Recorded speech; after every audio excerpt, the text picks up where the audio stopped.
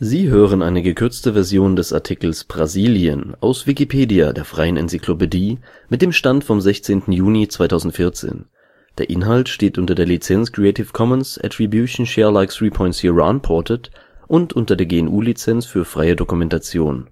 Teil 2 von 2 mit den Abschnitten Soziales und Kultur. Soziales: Land - und Vermögensverteilung.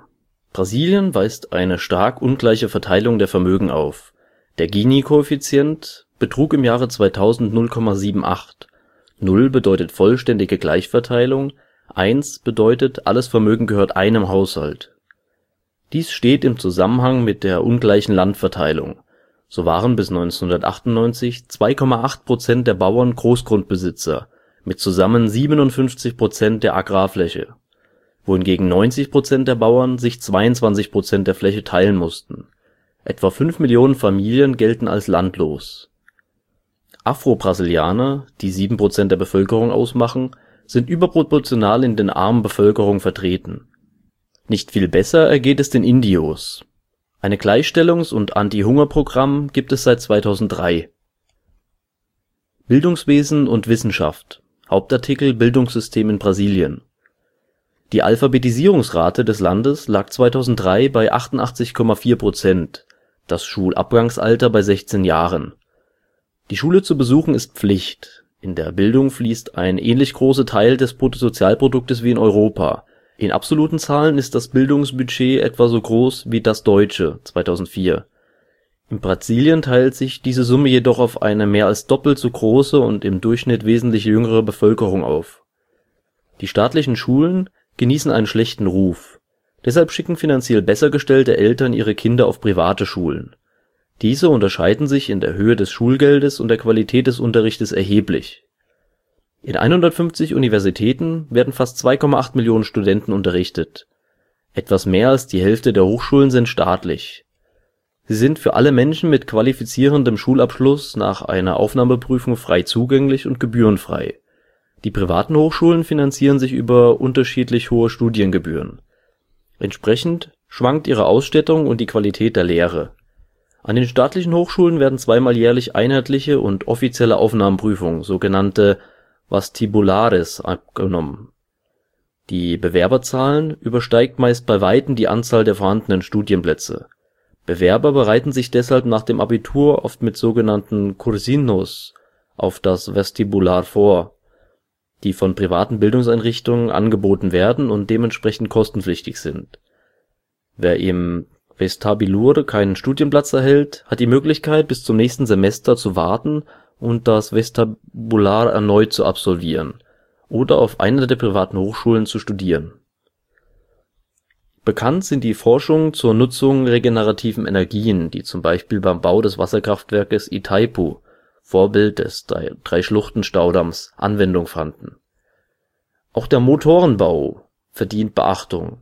Das erste Auto mit Alkoholmotor lief 1979 in Brasilien vom Band und der Ingenieur Vincent Camargo entwickelte im Jahr 2005 den ersten Alkoholmotor (Methanol) für Flugzeuge, der von der Flugzeugbaufirma Nieva Embraer als erstes erprobt wurde.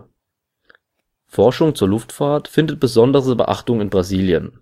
Alberto Santos Dumont, nach dem der nationale Flughafen in Rio de Janeiro benannt ist, unternahm die weltberühmten Luftschiffflüge um den Eiffelturm.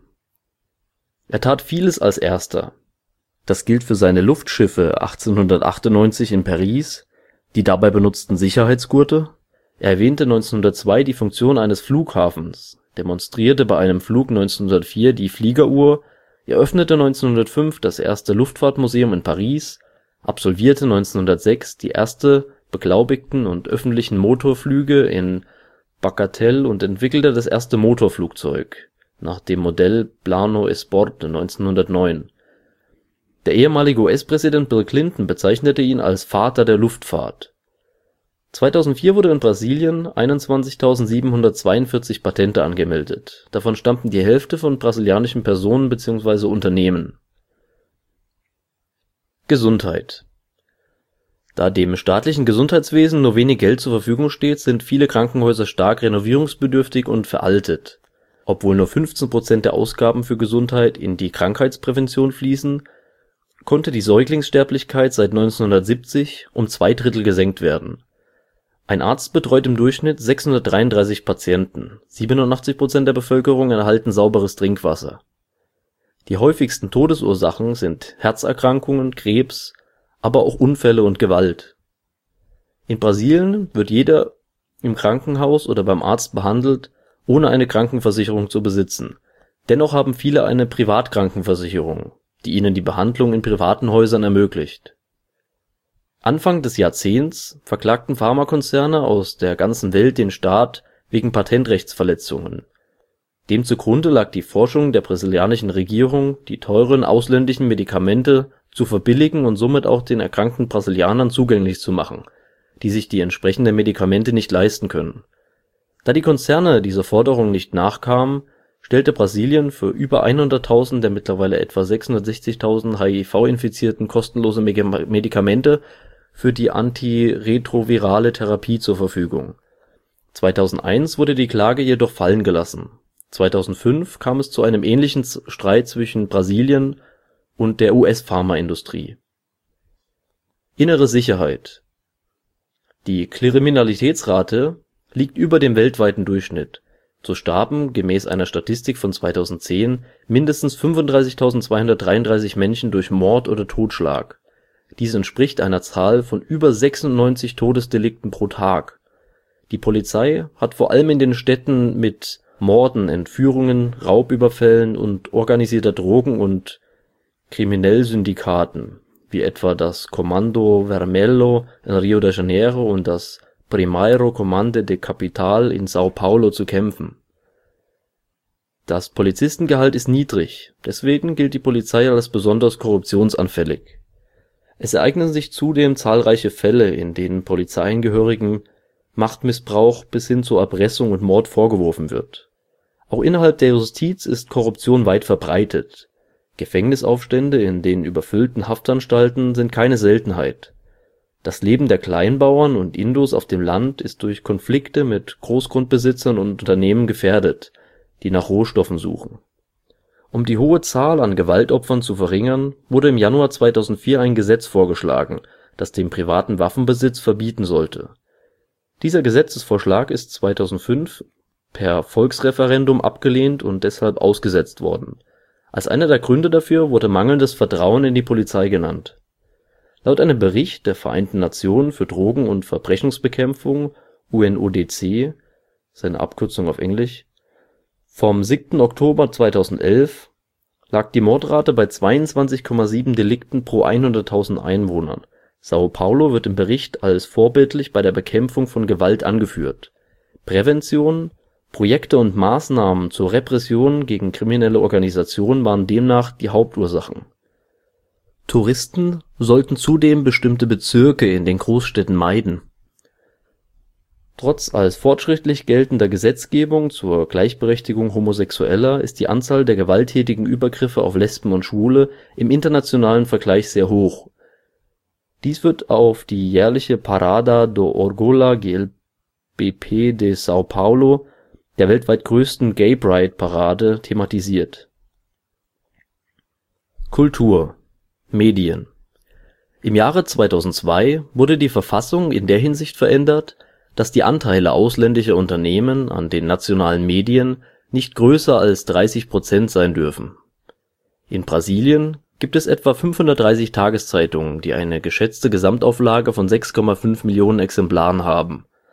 Die bekanntesten von ihnen sind Folha de São Paulo, Estado de São Paulo, O Dia und O Globo.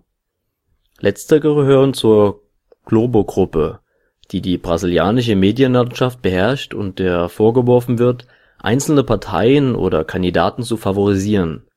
Rede Globo ist auch eine der Marktführer, was die Produktion von Telenovelas angeht. Rund 80% der Produktionen werden exportiert. Ihre jetzige Stellung wird aber von internationalen Konzernen und dem Internet bedroht. Ein staatlicher Radiosender stand 1997 neben über 2.900 privaten Stationen für ganz Brasilien mit etwa 70 Millionen Radiogeräten zur Verfügung. Darüber hinaus gibt es 19 staatliche und etwa 250 private Fernsehsender. Die Reichweite des Mediums Fernsehen ist in Brasilien relativ groß. 90,3% der Haushalte hatten 2003 einen Fernseher. Im Jahre 1999 gab es 200 Internetdienstanbieter. 5 Jahre später, 2004, galten gut 19,3 Millionen Brasilianer als Internetnutzer. Eine Zensur des Online-Angebotes gibt es nicht. Aufgrund des großen deutschsprachigen Bevölkerungsteils existieren auch zahlreiche Medien in deutscher Sprache. Darunter sind nach Angaben der IMH etwa 30 Zeitungen und Zeitschriften sowie ca. 20 Radioprogramme. Kunst. In Brasilien hat sich die Kunst aus der Religion entwickelt. Während der Kolonialzeit war die Sakralkunst dominierend. Unter anderem wurden zahlreiche Kirchen der verschiedenen Konfessionen künstlerisch gestaltet. Die Zusammenarbeit zwischen Holzschnitzern, Steinmetzen und Malern verlief so eng, dass auch die Farbwahl untereinander abgestimmt war und die Kirchen heute zu den schönsten Amerikas zählen. Üppig ausgestattet waren die Kirchen schon im 17. Jahrhundert. Die größten und wertvollsten Kunstwerke entstanden aber erst im 18. Jahrhundert. Im 20. Jahrhundert gewann der Impressionismus, der in Europa schon in den letzten Jahren des 19. Jahrhunderts auftrat, immer mehr an Bedeutung. Bedeutende Künstler dieser Zeit waren Anita Malfatti, Manuel Santiago und Josse Pensetti. Noch angesehener war aber Conditor Portinari. Er selbst gilt als größter Künstler Brasiliens des vergangenen Jahrhunderts. Da er mit hochgiftigen Farben malte, erkrankte er an Krebs und verstarb früh. Seine berühmten Kunstwerke hängen im Gebäude wie der UN-Zentrale in New York. Kunstkritikern zufolge wird an seinen Werken die Originalität Brasiliens am besten hervorgehoben. In den 1940er und 1950er Jahren entwickelte sich der soziale Realismus. Portinaris Kunstwerke mit sozialen Themen werden diesem Stil zugeordnet. Aus der abstrakten Kunst der 1960er bis 1980er Jahre stechen vor allem die Brüder Tomás und Arcangelo Ilnelli und die Grafikerin Feiga Ostrova hervor. Eine bedeutende Gruppe brasilianischer Künstler ist unter dem Namen Gruppe der 19 bekannt. Ihr gehören zum Beispiel die Surrealisten Mario Gruber und Otávio Arraijo an. Marcelo Grassmann, ebenfalls einer der 19, erstellte mittelalterliche Stiche. Das 4. Mitglied ist Lena Miglietti, die zu den ersten brasilianischen Frauen zählt, die in der Kunst Anerkennung fanden. Daneben ist Carlos Araujo, der mit riesigen Ölbildern berühmt wurde, zu nennen. Mit demselben Stil arbeitete Nora Beltrán, die die politischen und sozialen Zustände in Brasilien karikiert. Gustavo Rosa malt zwar nicht surrealistisch, dennoch ironisch. Heutzutage ist die Biennale von São Paulo das größte Kunstereignis in Brasilien. An dieser Veranstaltung liegt der Schwerpunkt auf Gemälden von international renommierten Künstlern. Auch Rio de Janeiro ist ein Kunstzentrum. Kleinere, weniger bekannte Orte haben bei Experten aber ebenfalls ein hohes Ansehen, beispielsweise der zentralbrasilianische Ort Goiás. Recife ist für João Câmara und Gilvan Samico bekannt. Fortaleza ist für Raimundo Xela und Antonio Bandeira bekannt. Brasiliens berühmtester und in den Augen vieler bester Holzschnitzer ist Maurino Araujo, weshalb auch seine Heimatstadt Minas Gerais unter Kunstliebhabern bekannt ist. Die Kunst der Indianer ist sehr vergänglich. Für aufwendige Körperbemalungen benötigt man oft mehrere Tage, doch die Farben halten oftmals nicht viel länger. Auch der bunte Federschmuck als Kopfbedeckung ist nur selten in Museen zu sehen. Musik. Hauptartikel: Brasilianische Musik. Die brasilianische Musik ist von portugiesischen, afrikanischen und indigenen Musiktraditionen beeinflusst worden. Über die indigene Musik der vorkolonialen Zeit ist kaum etwas bekannt. Die erste Beschreibung datiert aus dem Jahre 1568. Ein französischer Pastor beschrieb damals in einem Buch über seine Reise in das Land die Tänze und die Gesänge der Ureinwohner. Die Musik veränderte sich unter dem Einfluss der europäischen Siedler und afrikanischen Sklaven. Die Kunstmusik wird in Brasilien als Musica erudita (gelehrte Musik) bezeichnet. Lange Zeit beschränkte sie sich auf die Kirchenmusik und konzentrierte sich während dieser als Barroco Mineiro bezeichneten Epoche auf Minas Gerais und in geringerem Maße Rio de Janeiro.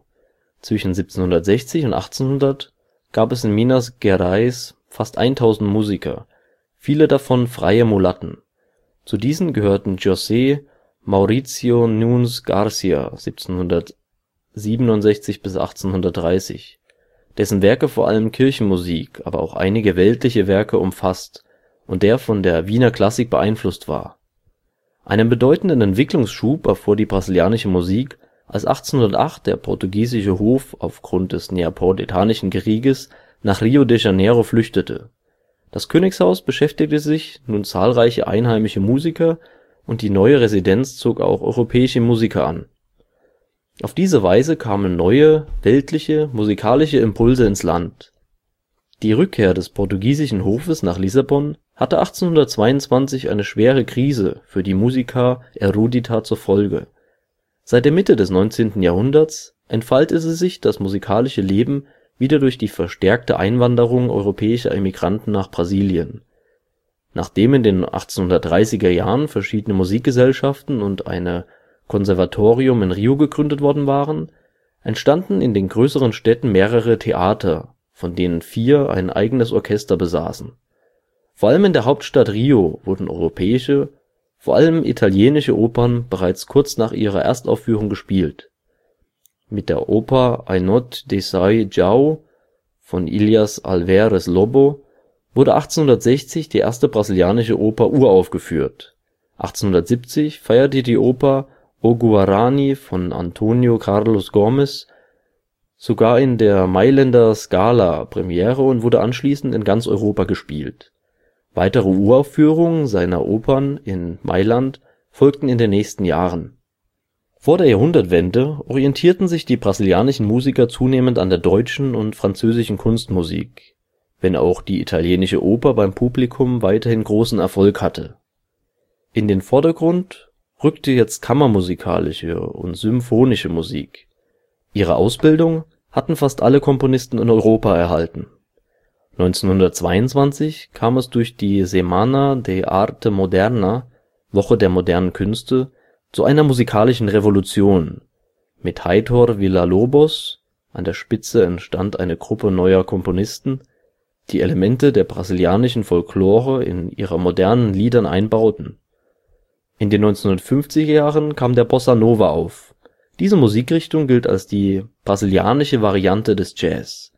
Sie lehnt sich an nordamerikanischen Jazz an, bleibt aber geprägt von südamerikanischen und afrikanischen Rhythmen.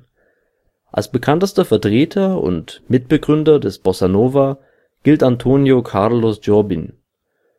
Zusammen mit Sänger und Gitarrist João Gilberto und Texter Vinícius de Moraes verhalf er dem Stil in den 1960er Jahren zu großem internationalem Erfolg, nicht zuletzt aufgrund des berühmtesten Songs brasilianischer Herkunft, Garota de Ipanema (englisch The Girl from Ipanema). Jobim erreichte für Brasilien eine derart große Bedeutung, dass man den internationalen Flughafen von Rio de Janeiro nach ihm benannte. Einen der größten Hits des Bossa Nova in den 60er Jahren hatte der Bandleader und Pianist Sérgio Mendes mit seiner Version der Jorge Ben-Komposition Mas que Nada. Dieser Titel wurde noch weitere unzählige Male kopiert. Heute wird der Bossa Nova vorwiegend von den älteren Brasilianern gehört. Der Tropicalismo, auch Tropicalia, entstand Ende der 1960er Jahre zur Zeit der Militärdiktatur. Musikalisch handelt es sich um eine Mischung aus Bossa Nova, Folk und Rock. Das wesentliche Element ist aber ein gemeinsames politisches Bewusstsein der Künstler. Ihre Abneigung gegen die Diktatur und die Einschränkung ihrer Rechte fand im Tropicalismo ihren Ausdruck. Die Texte sind daher im Allgemeinen regimekritisch. Nicht weniger Musiker mussten ins Exil gehen.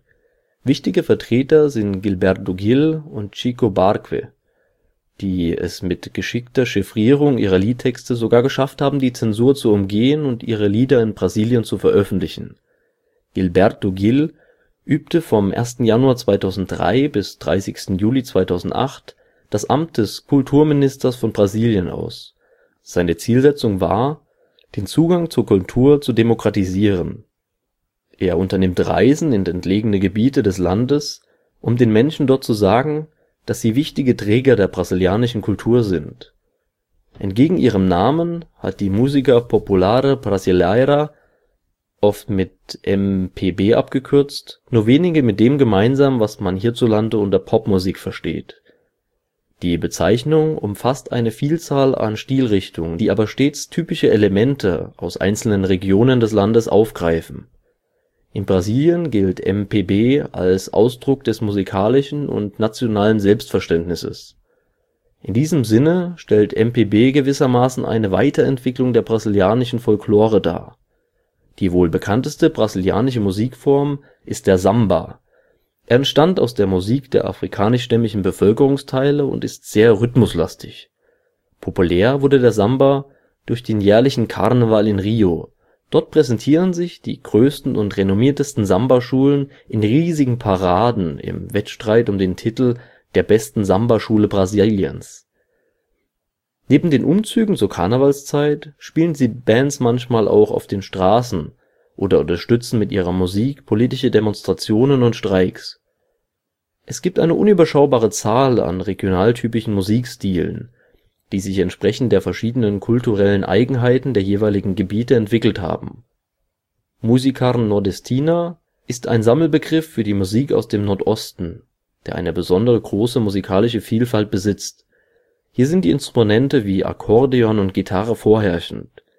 Recife im Speziellen ist bekannt für die Frevo, der auch Einflüsse aus der Militärmusik besitzt. Forró wird von Trios mit Trommeln, Triangeln und Akkordeon gespielt. Ein traditioneller afro-brasilianischer Stil ist Maracuta, der mit großen Trommeln, Glocken und Rasseln gespielt wird. Eine besondere Rolle als musikalischer Impulsgeber spielt Salvador da Bahia. Seit 1949 nehmen hier Avoxe Blocos an den Karnevalszügen teil, die ihre Wurzeln in der Musik des Candomblé haben und auch im Zusammenhang mit der Freiheitsbewegung der afro-brasilianischen Bevölkerung zu sehen sind. Seit den 1980er Jahren ist in Salvador der Samba-Reggae entstanden. Besonders in den regionaltypischen Musikrichtungen kommen Instrumente afrikanischen Ursprungs zum Einsatz, so zum Beispiel die Berimbau, ein bogenförmiges Rhythmusinstrument mit einem hohlen Kürbis an einem Ende, oder die Xequere, ein mit Muscheln bestücktes Schüttelinstrument. In den letzten Jahren setzten sich vor allem bei den Jugendlichen die Musikrichtung Axé durch, insbesondere im Bundesstaat Bahia. Axé ist eine Mischung aus Samba, Pagode und Pop, enorm rhythmusbetont und gut tanzbar. Sie wird gegenüber dem Samba immer mehr bevorzugt, ausgenommen in der Karnevalszeit. Bekannte Sängerinnen des Axé sind Daniela Mercury, Ivete Sangalo und Claudia Leite. In den offenen Cafés in Brasilien, in denen das Publikum meist um die 30 oder 40 Jahre alt ist, wird aber in erster Linie Pagode gespielt. Im brasilianischen Hinterland ist die Música sertaneja oder Música caipira eine populäre und typisch brasilianischer Musikstil. Er zeigt Einflüsse der portugiesischen Musik und wird mit der Viola caipira, einer 12-saitigen Variante der Gitarre, gespielt.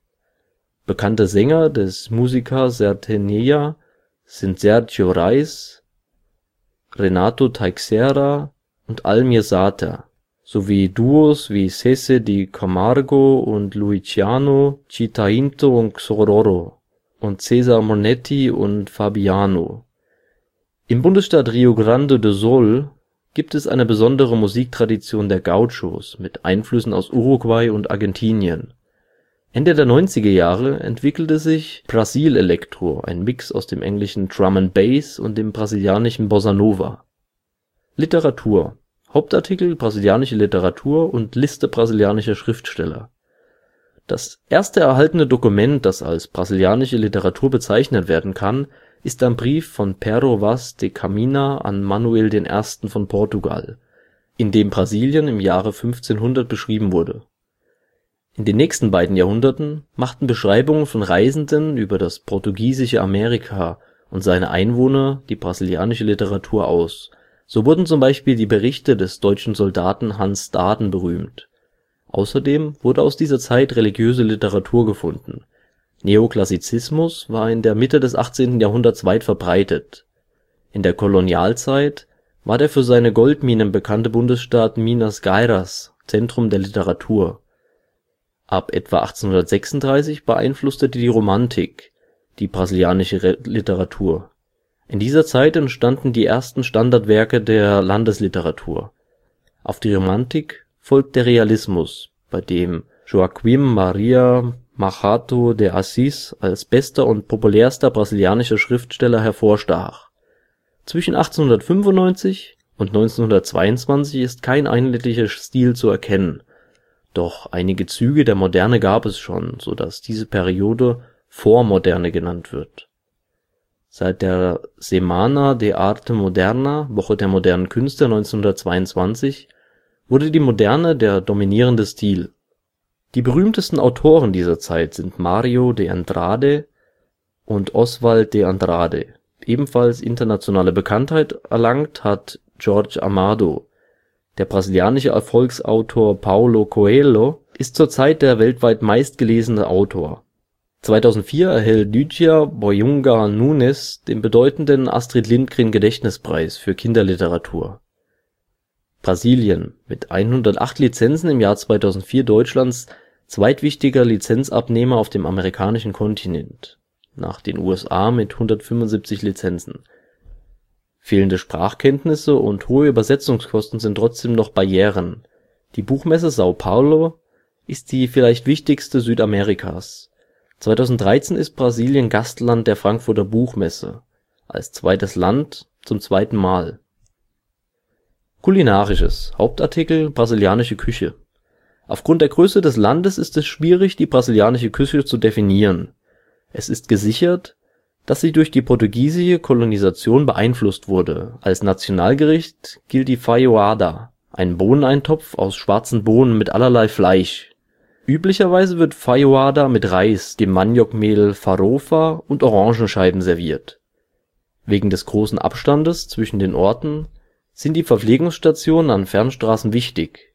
Hier wird zwischen kommerziell betriebenen Snackbars mit großen Angeboten an Sandwiches und anderen einfachen Gerichten und kleinen, familiären Haltepunkten, die meist nur ein Gericht (Reis, Kartoffeln oder Bohnen) mit einer Fleischsorte bieten. Architektur. Im Amazonasbecken herrschen die primitiven Indianerhütten vor, in anderen Bundesstaaten, zum Beispiel Minas Gerais, sind dagegen prachtvolle und historische Städte erbaut im Barock und ebenso prachtvoll dekorierte Kirchen zu finden (Ouro Preto, Mariana, Conganas). Kolonialarchitektur bestimmt in einigen Küstenstädten des Nordens noch das Bild (Olinda). Die größten Architekten des Landes, Oscar Niemeyer, der als Wegbegleiter der brasilianischen Architektur gilt, sein früherer Dozent Lúcio Costa und Roberto Burle Marx gestalteten gemeinsam den schönsten brasilianischen Wohnpark, Pampulha in Belo Horizonte. Der damalige Initiator war der spätere Präsident Juscelino Kubitschek, der in einer seiner ersten Amtshandlungen als mächtigster Mann im Staate das dreiköpfige Team erneut zusammenrief, um das Projekt Brasília zu beschließen. Denn die Hauptstadt Brasilia ist Höhepunkt brasilianischer Architektur. Sie wurde erst in den 1960er Jahren errichtet und unterliegt einem genauen Plan. Nach einer Ausschreibung, bei der der Sieger mit Lúcio Costa schon vorher feststand, plante Costa den Aufbau der Stadt. Niemeyer war schon in der Pampulha für die meisten Gebäude zuständig und Burle Marx entwarf Plätze und Parks. Brasilia ist heute berühmt für modernistische Gebäude.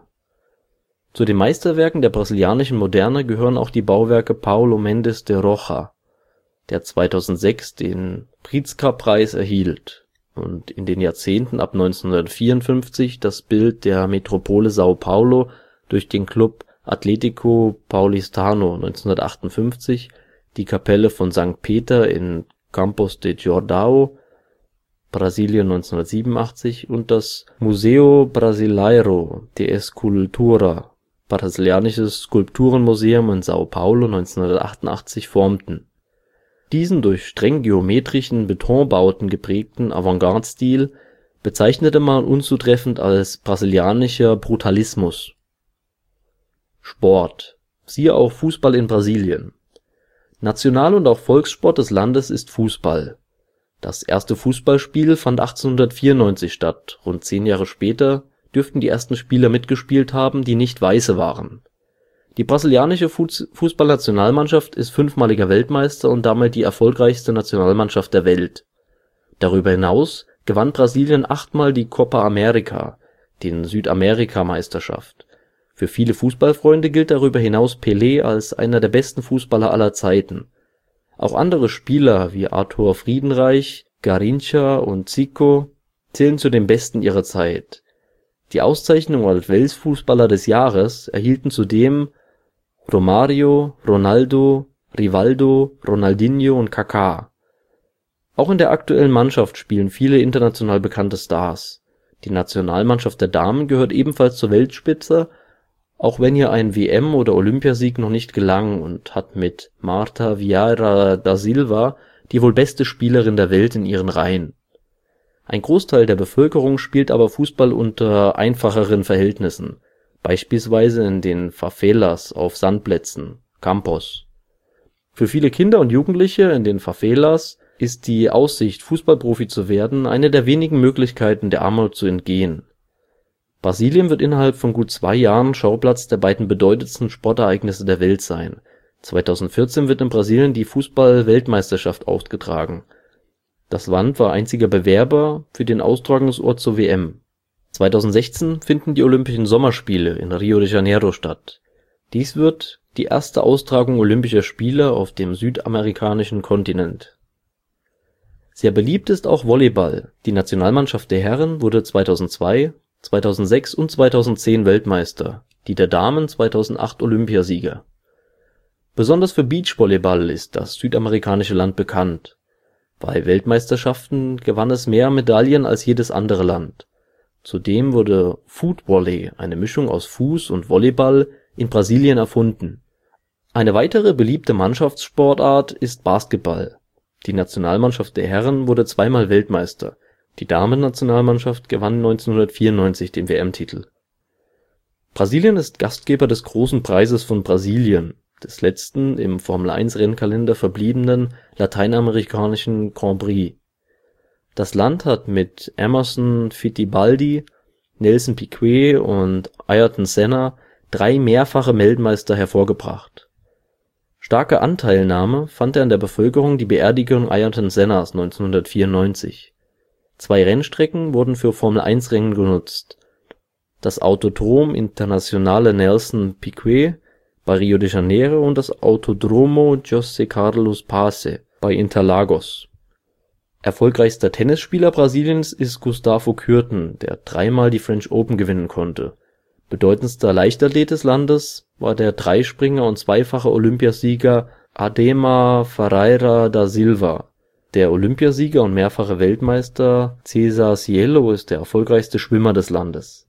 Auch im Segelsport ist Brasilien erfolgreich, mit Rodrigo Pessoa, Olympiasieger 2004 und Weltmeister 1998, und seinem Vater Nelson, Europameister 1966, besitzt Brasilien auch erfolgreiche Springreiter.